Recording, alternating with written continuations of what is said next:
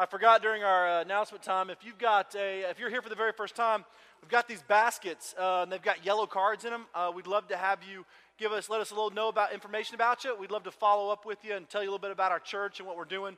Also, there's blue cards in there as well. Those are prayer cards. You'll see them. And if you got a prayer need or something going on in your life that you'd like us to pray for, we would love to take a moment and do just that. Those baskets are not offering baskets. If you want to support our life and our church and our ministry, the offering table's in the back of the room, and you're welcome to do that. So, I've been out of town for a couple weeks. I'm sure you haven't noticed, but I haven't been here. We've been on some adventures. Had a kind of a family gathering over the first part of the July 4th deal. My mom does this thing and invites all her kids and her husband's kids and all the grandkids, and it's like 11 grandkids. Haley, my 10-year-old's the oldest and the only girl, and so it's just a lot of work. And I needed a vacation from that vacation. And we all stay in the same house. You ever done that? That's great, and it's awesome.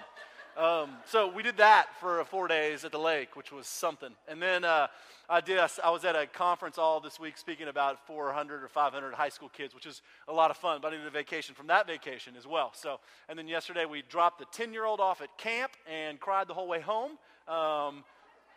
It's just been a whirlwind of activity at our house. So we're here, settle in. Life is good. Hopefully you had a good time with our guest preachers. I'm going to pick up this morning really where we left off before I left. We were starting into this miraculous series. This series that we titled The Miraculous was really a picture of these miracle moments in the life of Christ. And I'll give you the quick little backstory just in case you haven't been here to let you know how we got there.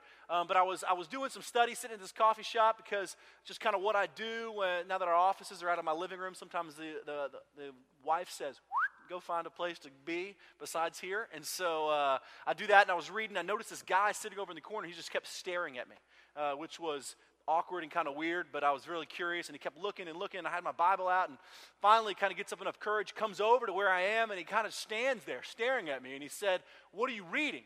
Right? Well, I kind of knew he knew what I was reading because, you could tell my Bible was out there. I was like, well, that's my Bible. And I said, have you ever read it? And he goes, well, I tried, but I didn't really make it through it. And he said, have you read it? And I said, yeah, I've read it. I've read it several times. And I said, and we kind of looked there kind of awkwardly at each other for a little while. And then finally I just said, you didn't quite make it through it. What happened? He goes, well, do you believe, he goes, let me ask you a question. Do you believe that Jesus really did all those miracles? I mean, really, all those miracles in the Bible, do you believe that he really did those, that those are true? So without kind of answering his question, I said, I'm guessing you don't.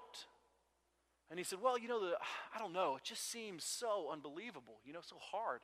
And I said, well, is that what's kind of kept you from reading the Bible? And his answer was no, but that's what I think is keeping me from believing it. So he and I had this conversation. I left, and we went on. I began to really think about that and I wrestle with the miraculous things of God. Like we look at Scripture and we say, man, that's amazing God did those things. But do we really believe that God still can do things in our life that are miraculous? Do we believe that those things that maybe only God can do happened back then and don't happen now? What do we do with those miraculous things? And do we believe that God is still that big? And so I decided for the summer we'd be looking at these miracle moments in the life of Christ, not as a way of kind of going, oh, are these real or not? But instead saying, God, what do these miracle moments say to me about your very nature and about your character? And we're using them as launching off points to talk about other things. So we're not talking about the miracles and trying to, talk about whether or not Jesus really had his feet on the water when he walked there, but really saying, what is the nature of God and the character of God tell me through that moment in the life of Christ? So we've been looking at those things for the part of June, and we're going to be picking that up throughout the summer as well. And this morning we're really going to be looking at one a miracle that stemmed out of some conversations that I had this week while I was down in South Padre Island, Texas with all these high school kids. And I've spoken at these conferences for this organization before, a couple of them each summer usually, and a lot of my friends that are either pastors or youth pastors or whatever are involved with these organizations. So I got to spend a lot of good time with some of my friends, my pastor friends, and guys that I've known for a real long time, and that was fantastic. But they all asked me the same set of questions when we first all got together, and each of them asked me the question, Trev, how is life? I haven't seen you in a while. How is life? And it's an interesting question if you've been around us for this year, because this year has been it's just been a nutty year. I mean, if you've been with our community, we have gone through a whole lot of things. We've switched churches, we planted the vine, we released this thing, and God's been doing this. There's been a lot of uncertainty and some really exciting things and a lot of trust, and it's it's been a really kind of nutty, is probably the best way to describe it, 12 months. And so, because we're no longer I was a ordained Presbyterian pastor, no longer that. We're now a non-denominational church that's operating and loving and doing all these things. But that changes a lot of things for me and our family personally, which are great, but just been things we have to deal with. And so I'm talking to these questions, and they're going, what's life? And so I'm talking about life. And I started talking about the vine and what God is doing and what our plans are. And that next question is always, well, what is your plan for the church? Sitting around with a bunch of pastors and guys that you love, and they say, what's your plan for the church? Started talking about that, and I really started getting convicted. And I really, through the course of the week, God was really convicting me about this idea of plans and who's really in control. And, where we try and interject our plans and our control into the sort of picture of what God has for us. And so this morning, we're going to be looking at a miracle that's really driven by that question. What is my plan, or what is your plan for your life, for your circumstances? We all have plans. You've probably been asked that question 1,000 times. What's your plan for retirement? What's your plan for your career, for your job? What's your plan for your family? What's your plan for kids? What's your plan for marriage? All those questions all have the same thing at the center, and that's right? What's your plan for this? What's your plan for that? Problem is that from a biblical standpoint, or gospel-driven standpoint, it's the wrong set of questions. We should always be asking God, what is your plan? And so we have this fundamental conflict when it comes to my plan versus God's plan. What we're going to look at today is that God shows up radically in the lives of people to demonstrate his plan is always better. Always better. So we're going to be in the book of Acts chapter 9. If you've got your Bible, I want you to go ahead and get there as we look at this miracle moment and really look at it through the lens of God's plan and our plan for life, for things, for stuff, and why trusting God in the middle of life always wins. Always wins. So if you've got your Bible, let's flip to Acts chapter 9. If you don't have one, there's one right there around you. If you don't own a Bible, keep that one. All right? That's yours. Have it. And then don't say we never gave you anything. It's yours. So don't say we never. Is that two double negatives? That's double negatives. My mom would be furious. So take one of those negatives out of there. All right, book of Acts chapter 9. Before we open it up together, let's take a moment. Let's just pray. God, I thank you just for the moment to gather in this place with our friends and family and church and life. And God, open your word together. Lord, this is an amazing moment each Sunday as we gather together and we open your word and we talk about what you have for us. And God, we explore your truth. And so, Father, we pray this morning that you would speak to us powerfully through your word, that you would demonstrate truth to us in a way that would transform our life. Father, we know that an encounter with your word is an encounter with you. Father, it is your word is sharper than a double-edged sword. It penetrates the dividing joints and marrow, soul and spirit. Father, it is true and it is right. And so, God, we pray that you would teach us through it this morning. Take a moment in your own heart and just ask God to prepare you, to teach you, to open your eyes. Just pray that God would move in you this morning.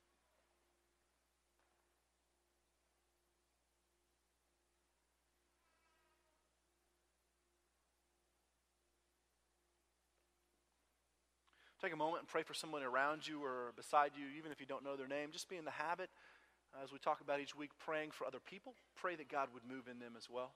He would speak to their hearts right where they are.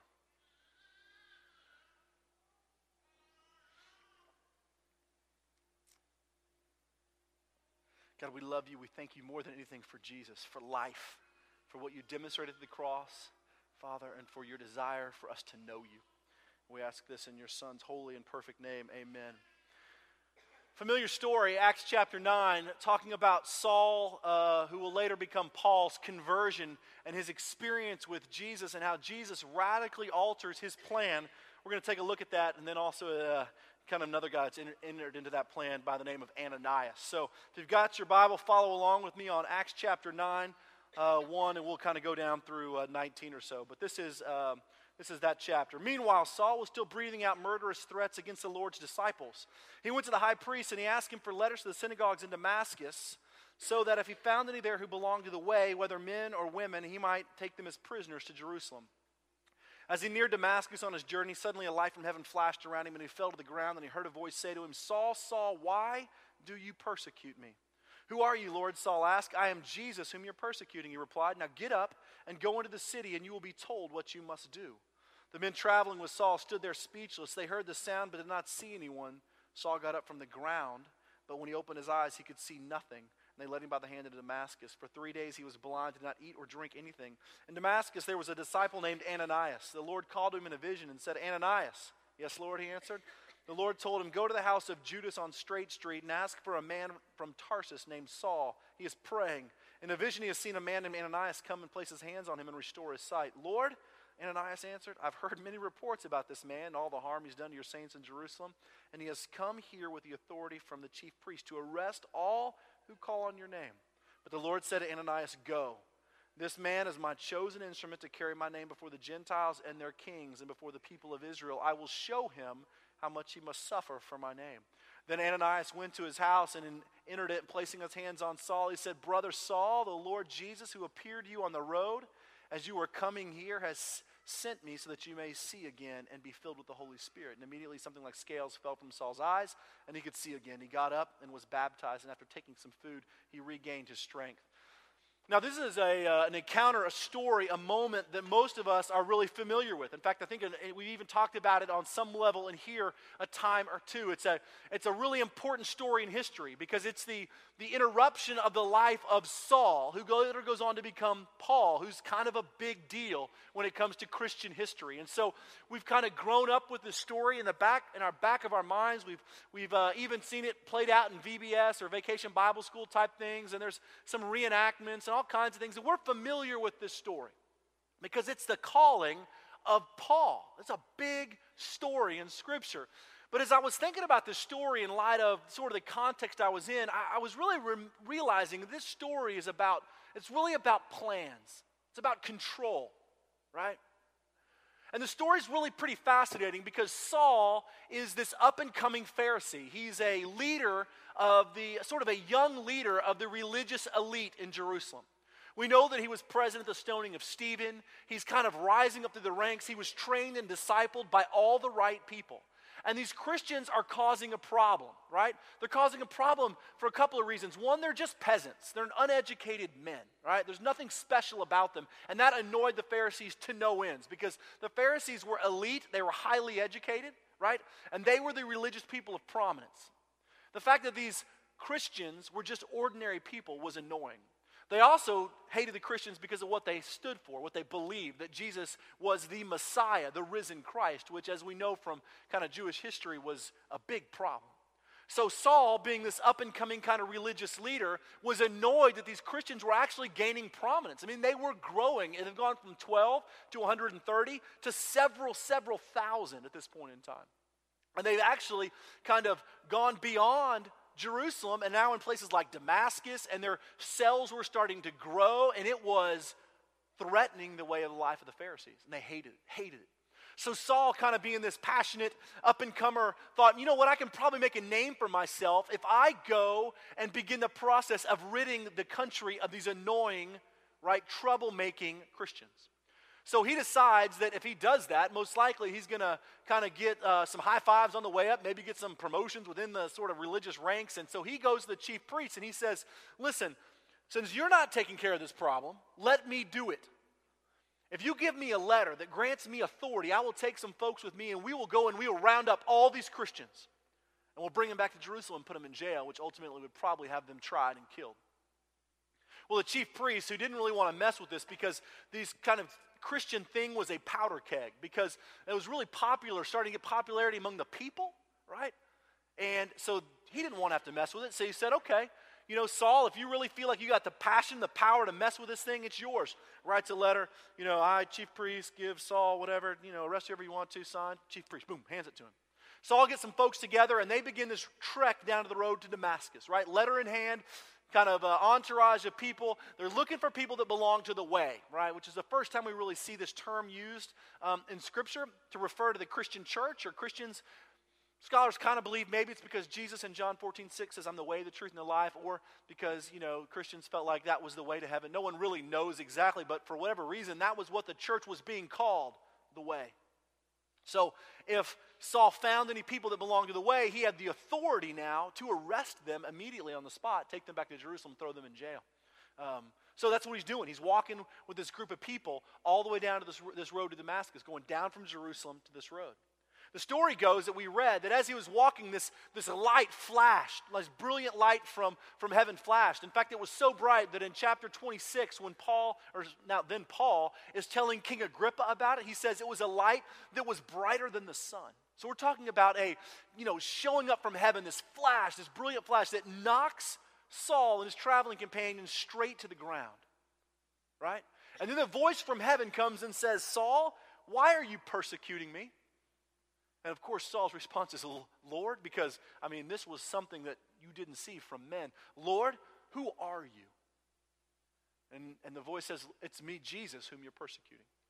Which is fascinating that Jesus associates himself with the persecution of the church. That's a sermon for another time, pretty amazing. But he said, it's Jesus whom you are persecuting. And he said, now get up, and you're going to go down to the house of this guy named Judas who lives on Straight Street, and you're basically just going to wait there, right? So Saul's companions pick him up. They heard the sound. They didn't see anything. And when Saul gets up, he's blind, being led by the hands of men down to this guy named Judas' house, who he doesn't know, on some street that apparently is straight, right? So he's going down there, being led by the hands of men, right? So you see this kind of reversal. Here's Saul leading the charge, letter in hand from the chief priests, people in tow with an arrest ready to happen, in charge, now being led, right, by these other men. So you see this complete reversal. Shows up at this guy's house and he just waits, blind. Well, then God speaks to this guy in a vision named Ananias, and we don't know anything else about Ananias. The only other time this Ananias is mentioned in Scripture is in chapter 22 in the retelling of the exact same story. So we've got this disciple who no one knows, right? No, not some super special. It's not Peter or John or nobody special. It's just Ananias. And God appears to him in a vision. He says, Ananias, listen, here's what I want you to do. I want you to go down to this guy named Judas' house on Straight Street, right? And I want you to go to this guy, and I want you to lay hands on him and restore his sight, because I told him in a vision you were going to be coming. And, of course, Ananias' response to God in this vision, this dialoguing they're having in this vision is, hey, Lord, I'm not sure that you know a lot about this guy Saul, but you know he's got the authority to arrest people, including me, right? Because at the time, Saul was perhaps the most dangerous person at that time period. There was no one that was more dangerous because he could throw you in jail just for looking at him and have you killed. So he says, Lord, I don't know if you quite know about this guy. He has the authority from the high priest to arrest me, basically is what Ananias is saying.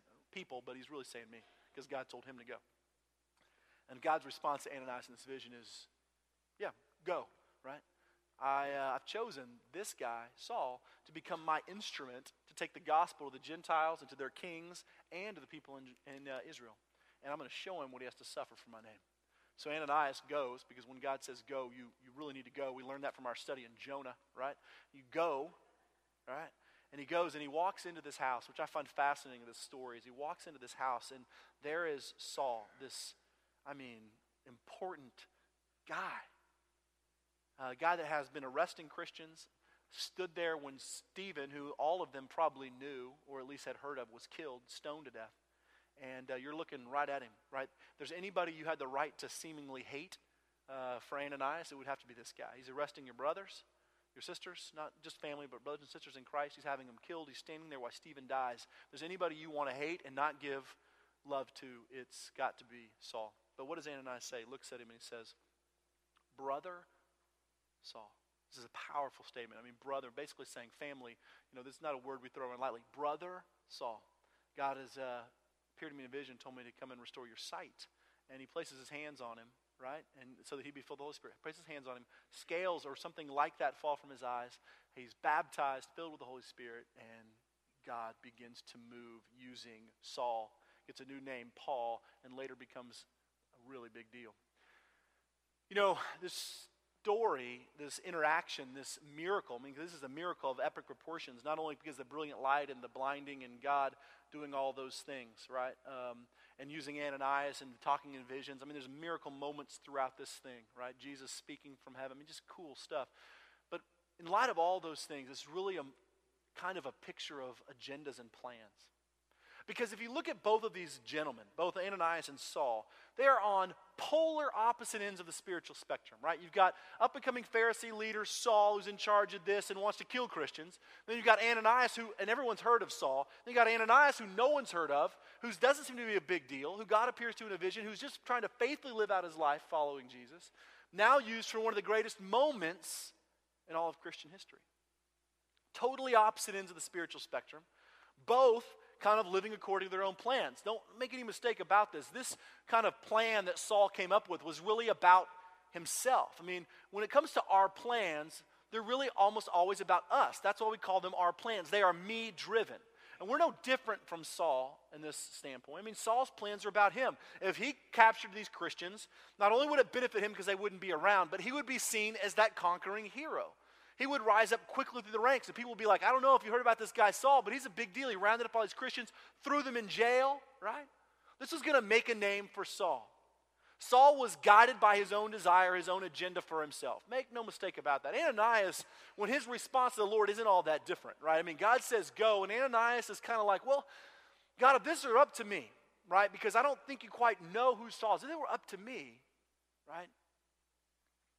You would understand who you're asking me to touch. I mean, Ananias, while his plans don't seem to be as blatant, he's still got a different plan than what God initially throws out there, right? He's kind of going, no. I mean, if there's any other way, I'd really choose that first because I hate this guy and I probably should, and I don't want to go over there. He's dangerous.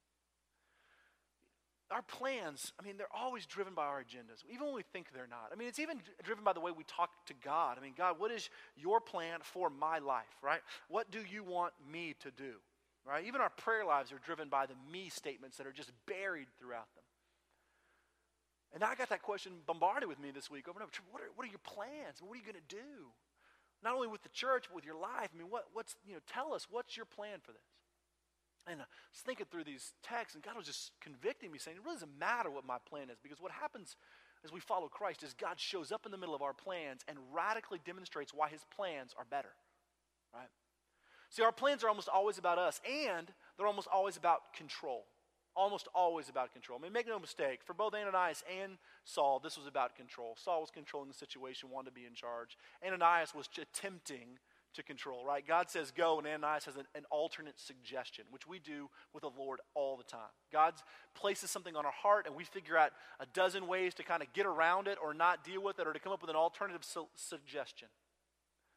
And we've talked about control in here a lot, so I'm not going to go into it too much. I mean, in our Jonah series that I mentioned earlier, we did the whole series on the idea of control, right? We talked about that and how I believe that control is sort of the chief tension point as followers of Christ that we have in our walks with Jesus.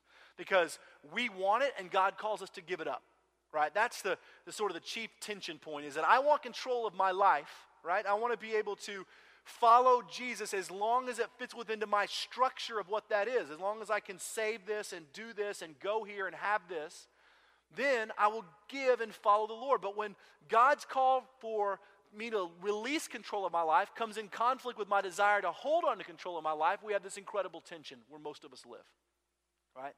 Because at the heart of the gospel of Jesus Christ is the idea of surrender. Surrender. Surrender is the idea of giving up, releasing control of our life, because the gospel calls us to come and die, right? Not come and take over. And most of us live in the middle of that tension point saying, I want to control my life, or at least have, because control points out, it kind of gives us this feeling of comfort and safety, and at least if I can feel like I have control, then I can feel safe and comfortable where I am. But God calls us to release it and to surrender. And of course, the great irony in all this is, and I've said this a dozen times, there's no such thing as control, right? I mean, control is an illusion. There's no such thing. No matter how much we plan or prep or save or give or whatever, we really can't control anything, right? I mean, we can't control, who's driving down the road on the other side. We can't control what happens. We can't control the weather. We can't control anything. But when we attempt to, right, it gives us a feeling of safety and comfort. Our plans are driven by me and my desire for control. That's just what it boils down to. And we will always be in conflict in our relationship with Christ as long as those two things are at the center of our desire for our own life. So when I think about my plans and plans for church and plans for life, and they're driven by me and my desire to control things, I will always be at tension in my relationship with Christ, and I will never be living in peace. And the reality is, if you're living in the middle of a life right now that does not feel peaceful, I can promise you that most likely what's at the center of it is a battle between you and the Lord over who's in control of your life. And not just physically, but mentally. It's probably about trust and all kinds of things. But what we see in this story is that God's plan is always, always better. There is never an exception to that. I mean, for Saul, think about it. I mean, he goes on to alter all of human history. God's plan was so much better. God uses him to change. He changed my life. When I gave my life to Christ, it was through a story out of a book that Saul, or now Paul, wrote. When God finally broke my heart. Saul goes on to be used by God to change the world.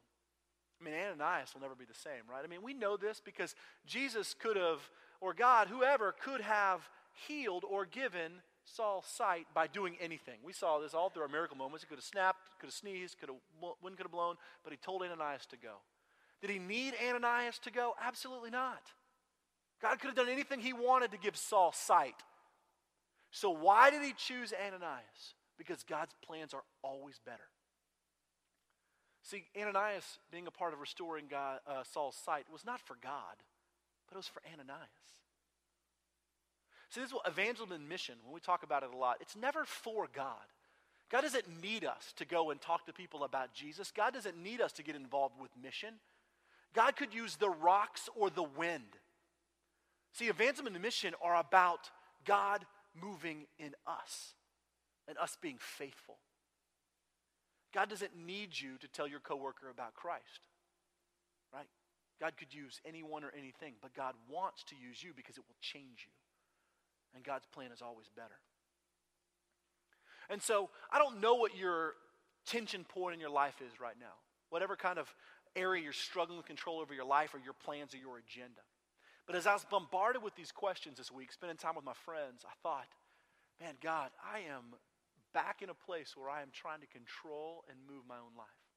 Right? We've got to be at places where we surrender control to your life. If you're living in tension, if you're living in if you're living in a lack of peace, most likely it's because you're saying, God, I want to follow my plan. And my plan is about me controlling my life. And God is probably whispering and speaking something different to you. This is a really interesting time in the life of our church. We've got a lot of exciting things going on. Hopefully in the next few weeks we're going to have some really cool announcements to make about what God is doing that could alter kind of our trajectory. We've been looking for venue space. We've got some opportunities there we're really exploring that we're hoping and praying that work out, trusting that God is leading. And we would love for you to keep praying for us. Hopefully we'll have some things to talk about in the next few weeks. We're really trying to think differently about how we handle children. We're pursuing that as well. All these things are things that we could lay out. What I was convicted about this week is that as a church, the moment we try and steer our own direction is a moment where we're going to realize very quickly that God's plan and our plan are going to come in drastic conflict with each other. We need to surrender our hearts as a church to the will of God. And as individuals, begins there. As people surrendering our hearts saying, Jesus, I want what you want for me. And I don't know when the last time you've prayed over your plan saying, God, I don't want what I want what you want, even if it costs me everything. I mean, look at what Saul had to let go of. This morning we're participating in communion together. We do it once a month, and it is probably the ultimate picture of a surrendered life. I mean, because remember Jesus, the ultimate picture of surrender to the will of the Father and said, God, not what I want, but what you want. Remember in the Garden of Gethsemane, right before he was betrayed, as he's praying, he's saying, Father, if there's any other way than for me to go this route on this cross and die this way, I'd take it. But whatever you want, not what I want. I mean, that's the ultimate picture of surrender. And yet I fight God every day about the things that I want in my life or I think I need. This table is a picture of surrender. It's a picture of Jesus laying down his life because he loves you and me so much, so desperately that he went to the cross and died that we might know him. This morning, as we prepare to take this meal together and share in this experience, we really need to reconcile our hearts with, are we living in tension with God? Or is there something I need to release and let go of before I come up and share in this?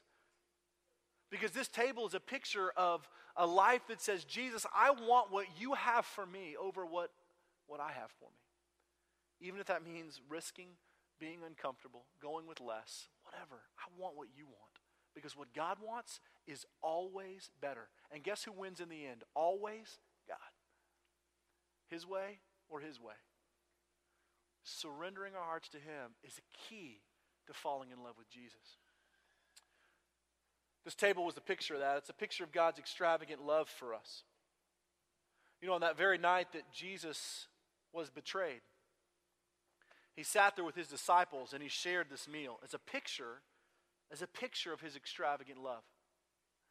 And as he sat there, he took this loaf of bread and he blessed it and he looked up to heaven. He said, "This bread is my body broken for you. Broken for you. Do this in remembrance of me." In the same way, after he had taken the bread, he took the cup and he said, "This cup is the new covenant, shed in my blood for the forgiveness of sins." And we take of this cup, we eat of this bread, we proclaim the Lord's death until he comes again. This table is not a denominational table at all. It's open to all those who profess faith in Jesus Christ. It's open to all those that say, "Jesus, I love you and you are my Lord and Savior." And it is the picture of God's extravagant love for us. This morning we'll be taking communion by means of intinction, which is a fancy word for just saying, as you come through the line, take a piece of bread and dip it in the cup. As we always challenge people, I want you to deal with the Lord before you really come and participate in this meal. This isn't a habit or a ritual. It's God's investment in your life.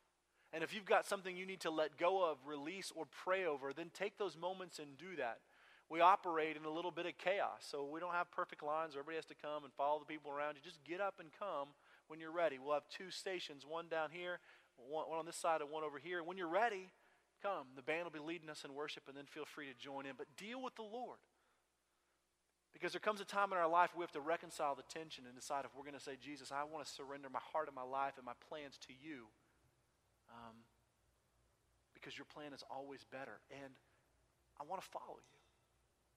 Because this is the perfect picture of surrender. Let's pray together.